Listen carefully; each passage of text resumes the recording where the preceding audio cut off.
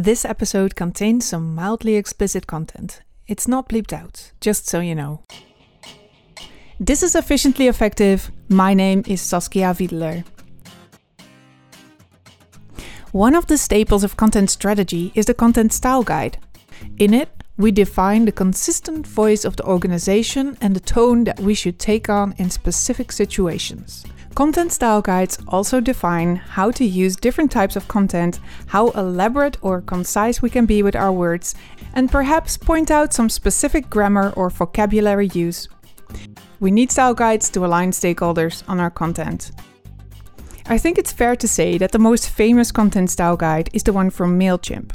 The documentation, which you can find online, covers guidelines from how to use alt text to how to write legal copy.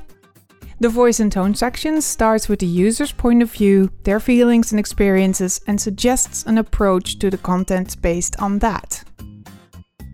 The document is beautiful and makes a lot of sense, but it's also huge.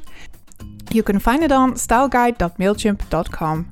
I'll also put a link in the show notes, which can be found on efficientlyeffective.fm.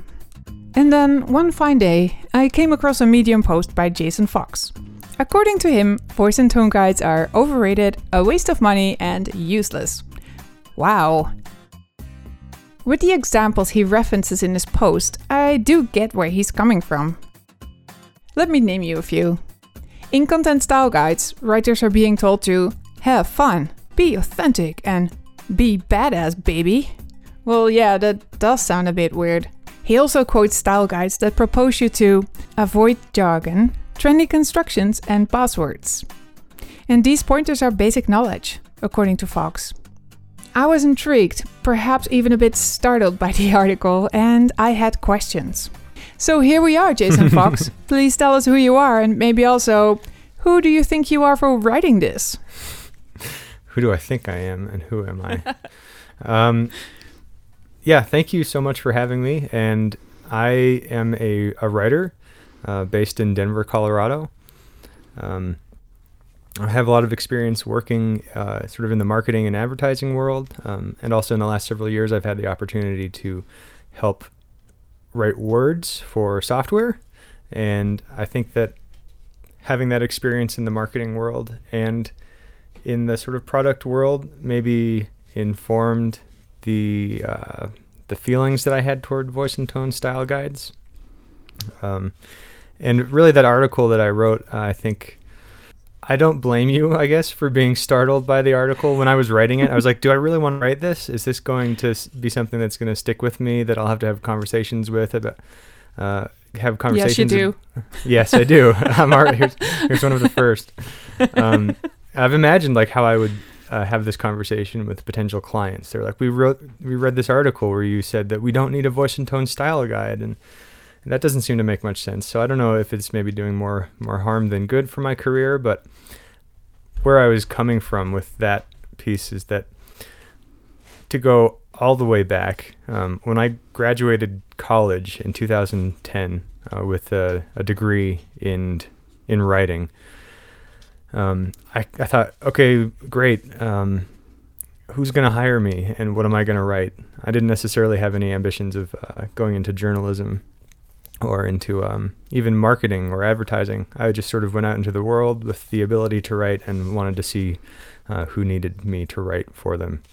And I realized sort of over time that a lot of the projects that you got involved in early on as a writer are those projects where you can kind of convince people that you are able to sound like a subject matter expert, or that you are able to provide them with a particular writing service that they need. And so like very early on, there was like this feeling of like not necessarily being a con artist, but in a way it's like being a con artist, like this copywriter con artist where you're selling people these sort of writing services. And oftentimes you need to convince yourself that it's something that they need, and you have to convince them that it's something that they need. And I think in that process, you might arrive at something that is maybe more than what they need. And I think, so I kind of started to see this in myself, selling voice and tone style guides to brands, these very large inflated documents that, took a significant amount of time to develop. And especially as the field of UX writing became more popular, I noticed that developing voice and tone style guides became more of a necessity, but also more of a skill set that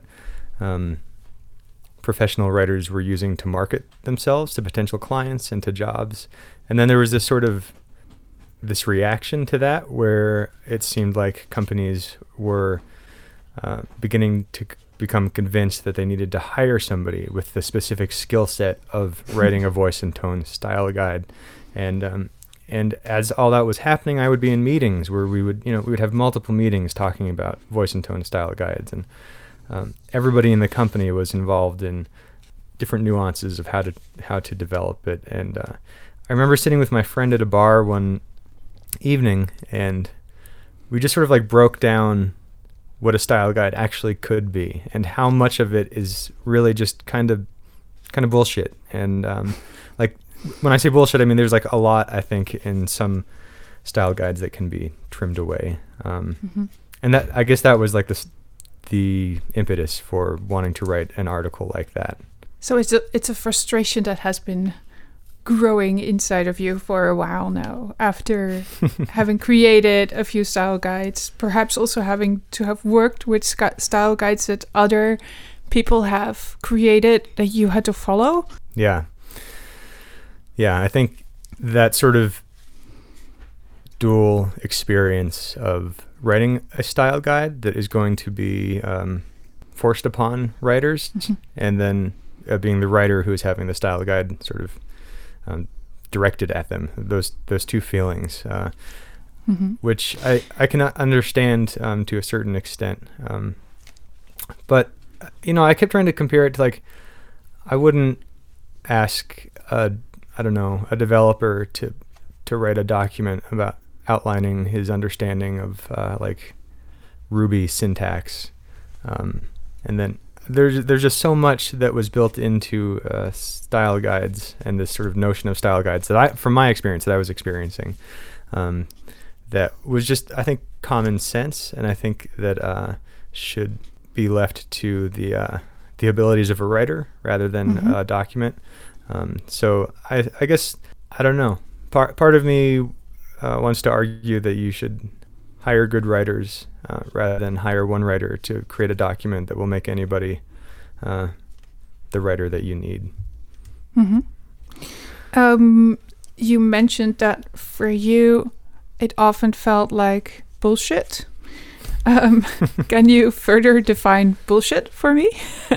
What are particular elements or triggers for you to call bullshit on a style guide? Oh my God. So, I mean, going in that direction, I think that it's important to say that, style guides are about consistency, and about consistency within the context of a brand, and consistency within the context of multiple collaborators on a product. And I will also preface my bullshit by saying that there are many writers that I really admire who I think would be able to maybe sway me away from some of the things that I think are bullshit, but maybe not. I don't know. So I think, yes, some of the things that I think are just unnecessary would be like telling a writer to have fun and be playful. These statements that you see in style guides, where they're giving you these very broad, sweeping, very ridiculous sounding ways to use language. I put together this collection in the article that you're referencing of guidelines that say things like, make friends by talking to your customer in a caring and friendly tone, or to have fun by engaging customers with playful language. And I think that stuff is just ridiculous. I don't think that any writer should ever be condescended to in that way. And if you have a writer that you need to instruct in that way, you should maybe consider sort of transitioning them maybe into a training role where they're learning a little bit more rather than drafting copy that's going to get shipped to a product. And also, I think a lot of the rules around clarity and simplicity, I think, can be attributed, or not attributed, but can be removed from a voice and tone style guide, because I think that any writer who has made it to the point where they've been hired by a company to write copy for software should understand the principles of writing clearly and succinctly. And, in the absence of those skills within a writer, there's references that exist already. There's the Strunk and White elements of style. And there are very, very well fleshed out style guides, like Associated Press style guides and MLA, Chicago Manual of Style. There's so many different types of style guides that I think that it's okay to just refer writers to those resources that already exist, and then within your own documentation to have guidelines and rules that are very unique and specific to your brand, to the restrictions of your software and your process, and especially when it comes to UX writing, especially with developing copy for mobile. There are a lot more restrictions where I think there's probably room to have that type of documentation. Obviously, there's a difference between UX copy and, for instance, marketing copy and newsletter copy. And I think that a lot of the examples that you mentioned in your article feel very marketing-y, right? Mm-hmm. And in that sense, I felt like, yeah, but maybe for marketing writers, it's still quite useful to have those pointers. But you will also need not only to hear like, yeah, you have to write in a caring, friendly tone, but what is that exactly? I think I would personally still find that okay to read in a style guide, as long as it was more defined and also had some examples like, this is what we mean by that, and this is on the other side of that. So this is too much or this is too little of that. How do you feel about that? Do you think that for some writing roles it's still useful? Yeah, I think that's a good point. And I think it's interesting because in the context of marketing, it can very much be used, I think, as a helpful resource for writers, for managing writers. I think it can also be helpful for writers to manage the marketers around them. Oftentimes, like as a brand evolves and as their voice evolves, marketing wants to exert more influence over all the messaging in every sort of channel that messaging goes out through. So that would even be in like the newsletters and in some of the more marketing related assets. Mm-hmm. And I think that for a writer to be able to create this sort of touchstone document where you say, here's how we have defined having fun with our audience, as long as there are sufficient examples and not a sort of very generic statement of how to have fun. I can see some purpose there.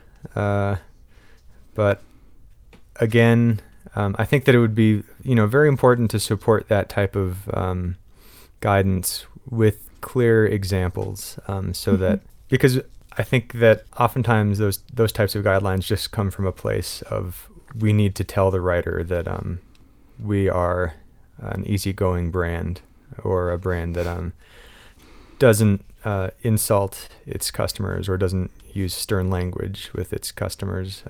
And I think that, I don't know, it should go beyond that, because those are things that, again, I think have been covered in other style guides, and any writer who's made it to the point that they're writing for a brand probably already understands. But yeah, I do think that it can be helpful. And I think, like I said, there are some very unique use cases for different brand voices that should be documented. So it's unique. It's unique to your brand. I suppose that the issues that I have are with the very blanket statements and the sort of things that don't need to be said, that are often said. I just think maybe for the sense of saying them. I don't know why they're said. I don't know. I think sometimes I feel that it could also be to remind the writer who they are working for themselves, like as a reminder what the company is like, because a brand itself doesn't necessarily always define that outspokenly, and then you have this document that says we treat our customers like friends, which is also a quite ridiculous statement. But but as a way, like, you would never read that literally, of course, in marketing copy or anything, but as a reminder what the stance is of an organization towards their customers. I sometimes feel like these documents are trying to take the place of conversations and collaboration. Rather than having a document handed to me by a designer or by a product owner or something like that, I think it would be much more helpful to like have a way for them to integrate their work process with mine, so that I'm not stepping on anyone's feet, but that I can still have conversations about what it means to write in a particular channel for the brand, without someone saying, just look at the style guide. I want to have those conversations. I want to be able to work with people and to not rely only on a static document, but to continue to discover new ways to write about a company without, I think, saying that it's already been defined and that it's, just shut up and read the Voice and Tone Style Guide. Yeah, I really like the sound of that, because something that is also some feedback that you sometimes get as a style guide creator is that people don't always read it. So if you create it for your client as a freelancer, and then half a year later you come back and then maybe just one person has read it and the other people just maybe glanced at it and never used it. So it's also not very usable. So I like the idea what you're saying of making it more like a way of working together. Yeah, and I think the ability to have some kind of living documentation, whether it's in like a Google document or in paper or in some sort of evolving prototype, like if you're working in InVision, where you can have conversations both about interfaces and about copy that's used in the interfaces. I think, outside of the context of having those living documents where people can have conversations, one thing I guess I left out would be Slack channels. I think having an understanding of sort of the processes that people who are working on a product adhere to, because depending on a particular individual's project or skill set, they have like a different approach. So like a UX designer would have like a human-centered design process with 6 or 7 different steps. I think having a place where you can outline those steps, they would generally be something like empathize, define, ideate, develop, validate, and iterate, and then repeating on those last 2 steps. I think that having like that type of process outlined in a document somewhere, and maybe being able to annotate where a writer fits within that process, and where a designer fits, and where a developer fits within that process, can be much more helpful than at the beginning of the process giving a writer a style guide and saying, at the end of the process, we expect you to have filled our application with copy that adheres to this. I think that like at each stage, when you're going through the ideation of like building out personas and brainstorming, that you're doing it in a way that the writer can have input and can have conversations with developers and designers and with the entire team in a way that's not stepping on their feet. It's not like, well, let me later on jump into Sketch and edit your design files in a way that you're not going to understand and that's going to hurt the design. So I found that like being able to outline those processes and sort of figure out where everybody fits is maybe more helpful, because then it allows room for the discussions that I think sometimes style guides try to take the place of. Yeah. Okay, that's super interesting. I think that you really pulled it from a marketing place to a more UX place with an approach like that. Yeah, but it makes sense. I feel that when I first came across Voice and Tone guides, it still was more like a content strategy UX thing, and then it kind of got sucked away towards marketing, and we're kind of reclaiming it. Yeah. With an approach like this. So yay, revolution. Yay. Yeah. Yeah, and I think the same could be applied to marketing as well, because there's different stages of the marketing campaigns depending on what you're working on, and the development of those campaigns is not. I was thinking that also for ownership, it's a much better thing because there's more people working on it instead of just someone throwing this document at you and saying, follow it. Whilst when you have this thing that you're working on, this process that you're collaborating on, then it's also your document in the broad sense of the word. It's also your style guide that way. Huh. Yeah, I think you're right. Yeah, you're right. That's interesting. I mean, because wasn't that the initial purpose of a style guide, was to align your stakeholders, align all the people in a project, and get them to agree, and to take ownership over the voice and tone. But then what happens is that you produce the document and it's static and it gets old. People leave, new people come, and it sort of loses that the shared ownership. Yeah. So that makes sense. Yeah.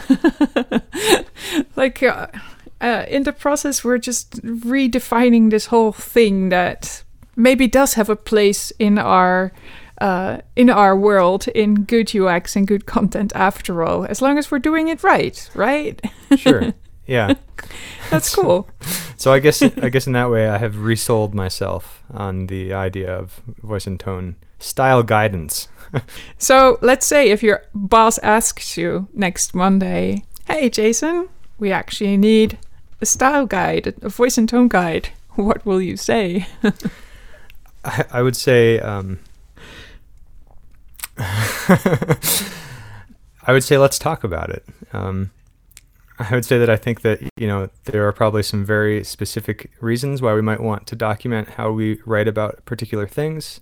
It might be really nice to have a glossary with examples. And I think that there are some interesting ways that we can supplement a voice and tone style guide, or maybe bypass one entirely by working together differently. But I mean, I would say let's talk about it. Let's understand why we think we need it, how we might benefit from it, and maybe ways of doing it that become less restrictive and actually help us write better copy, rather than feel like we're being handed a document that we ultimately won't use all that much. Because the feeling that I've had from the style guides that I've written and that have been given to me are that you read it once and then you forget about it. It's a nice thing to look at and to be like, oh, okay, I guess that makes sense. But I think I myself have very rarely needed to use one as a constant resource. And I have very rarely given a style guide to someone who said, I use this every day, or something along those lines. Yeah. Same.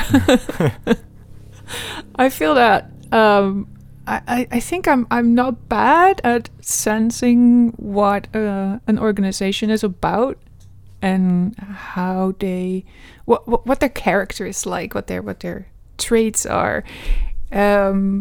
So yeah, to be honest with you, I might be the same, and I would take this document and say thank you, and then just browse through it, skim through it really quickly, and then just go yeah, I get it.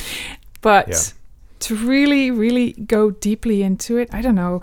At the same time, it's also probably for some organizations a sort of a fallback mechanism. If there are this, it still is a good thing to have in whatever way, to have some sort of style guide or style process documentation or whatever. If there's more than one person writing copy, UX copy, marketing copy, whatever. So it's always good to have something to point to, yeah, but this is what we mean and this is what we are like. So that's why I still think it has a place in what we do. And where was I going with this? I could sense it. I mean, while you were talking, I was sort of thinking about a conversation that I'd read in this Slack channel. Maybe, I don't know, maybe it's related. Maybe my mind was wandering, but I think it's related to sort of the direction you were going in. Mm-hmm. And someone was asking about style guides and whether or not he should try to convince his company that they needed one. And he just wanted some feedback. And there was this guy, Val Klump, who works at Gusto, and he was talking about how at Gusto they have these 3 different types of style guides. And he said there's like a copy style guide, a voice guide, and a UX writing guide. And then he broke it down even further, and he said that the style guide is just grammar and spelling and whatever special copy cases might exist for the company. And the voice guide had like attributes of the voice, and he said that specifically his company uses like 4 adjectives. And then there was like examples of great writing that showcase those. And then within UX writing was primarily like screenshots with hyper-specific rules that were only relevant to the product. And I was just then directly quoting Val. So I think, I don't know, there certainly is a place for those very specific and purposeful types of documents. And then you need someone talented and committed, somebody like Val, to maintain those documents, because I think as brands evolve, like I said, marketing will want to have an influence over those documents, and different people, different people across the organization will want to change it or manipulate it or add footnotes to it. So having somebody sort of as like a gatekeeper to those types of things is important. And like this makes me think of the MailChimp style guides. I don't know if you've had a chance to look at them. You probably have. Yeah, they're like magnificent. And for whatever reason, they have 2 of them, and they're massive. And I just can't imagine like who's in charge of maintenance for those. And like that's you create a style guide, and if you're really going to do it well, like you almost like need a person specifically hired just to maintain it. Yeah, that's true. They're impressive documents, right? Yeah, they can be. Maybe for a small company, that's also just too much. It's just too much overhead. It's too much hassle. And perhaps you can just all fit it on a 1-pager or so, or fit the most important stuff on 1 page. But then again, we needed the process. We needed the communication, the conversation. Yeah. The size of an organization dictating their need for a style guide, and also, I guess, the scope of what their style guide will look like. Because I think a lot of the issue that I have with style guides is I see a lot of freelance writers trying to sell smaller brands and agencies these very elaborate style guides, something that would be like similar to a MailChimp or a List Apart style guide.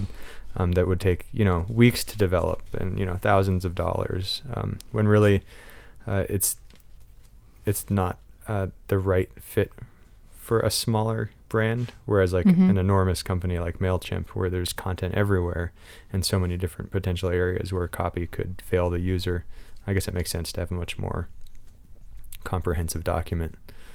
But not everybody needs that. It could be, like you said, just a 1-pager for a particular brand. So maybe understanding what you need is helpful. I don't know. Yeah, absolutely. Okay, so to wrap it up, what do we want organizations and people who create style guides to remember from this? I suppose one of the issues that really rubbed me the wrong way, that led me to writing the article, was that a lot of times I felt like a voice and tone style guide was designed to micromanage a writer away from actually being involved in some of the more interesting aspects of developing a product or developing a campaign, or engaging with people in the company. It sort of felt like it was a way to isolate the writer, so that the writer wasn't always tapping somebody on the shoulder. So I would say that, consider what you need the voice and tone style guide for, and like what your ultimate objective is for it. That's also an interesting point, by the way, that you just made, that they use it so that a writer can work independently. But then still, if you would use it that way, you'd still have the danger that they might misinterpret what you wrote in that style guide. So yeah, it's just not a waterproof document. Yeah. And I guess that leads to like maybe a very broad piece of advice would be, don't let the voice and tone style guide replace conversations. And look for areas where you can very consistently use the voice and tone style guide to improve basic units of language, so that mistakes aren't made, so that you don't, like if you have an application that is going to be tracking a user's location, you want to be very sensitive toward privacy anxiety. There's probably a very specific set of, language rules that you want to adhere to that are different from an application that maybe helps, I don't know, I'm going to come up with some insane example, helps a user find a recipe for dinner or something like that. It's a much different set of considerations. So I think identifying what you really need the guide for, and not just what you think you need it for, and who you think that the guide is going to impress. Because a lot of times I think the guides are sort of sold up to like executives and other people, or maybe an agency might sell it to a client to say, look, we're actually working really hard. Okay, so overall, we'd rather have a conversation than a static document. But might I just conclude by saying that conversation should maybe be caring, friendly, and maybe a little badass baby? Yes, okay. I will allow it. Just this once. Yes. Okay. Thank you so much, Jason. Thank you, Saskia. It was wonderful speaking with you. I'm happy we can agree on not throwing out the baby with the bathwater. We don't want to stop using style guides. We just want to make them better. We need to be more thoughtful in what we create and how we do that. These are my main takeaways from this conversation. 1. Style guides should not be static documents, but rather ongoing conversations, which you can capture with the right tools. Think about using Slack together with one or more Google Documents. Or perhaps a wiki is the tool for you. 2. Make sure that everybody feels welcome to participate in the conversation, to ask questions, to share ideas and examples. 3. Have a gatekeeper. That's one person or a small group of people. They make the final decisions of what goes into the style guide. They clean up the documentation, make sure the descriptions are clear enough, that there are enough examples, and they keep the documents up to date. 4. You can have periodic review sessions with your writers to go over changes and new additions, to make sure that those are clear enough to everyone, or that maybe better, more specific definitions and examples are needed.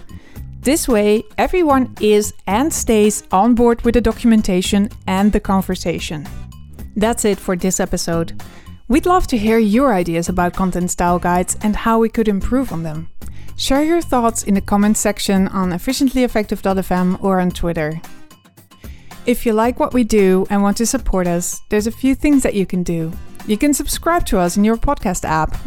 If you like what we do and want to support us, there's a few things that you can do. You can subscribe to us in your podcast app. You can review us on iTunes or tell a friend that they have to listen to Efficiently Effective. We're EffectivePod on Twitter and we love seeing your tweets. No, really, just letting us know that you're listening, commenting on the show or sharing it like some of you already did really means a lot to us. You have no idea. Thank you so much to everybody who gave us some love on Twitter the last couple of months. We love you. Editing and technical help by Sander Spoelspoel. Music by Kevin MacLeod at Incompetech.com. Efficiently Effective is a production by The Duchess.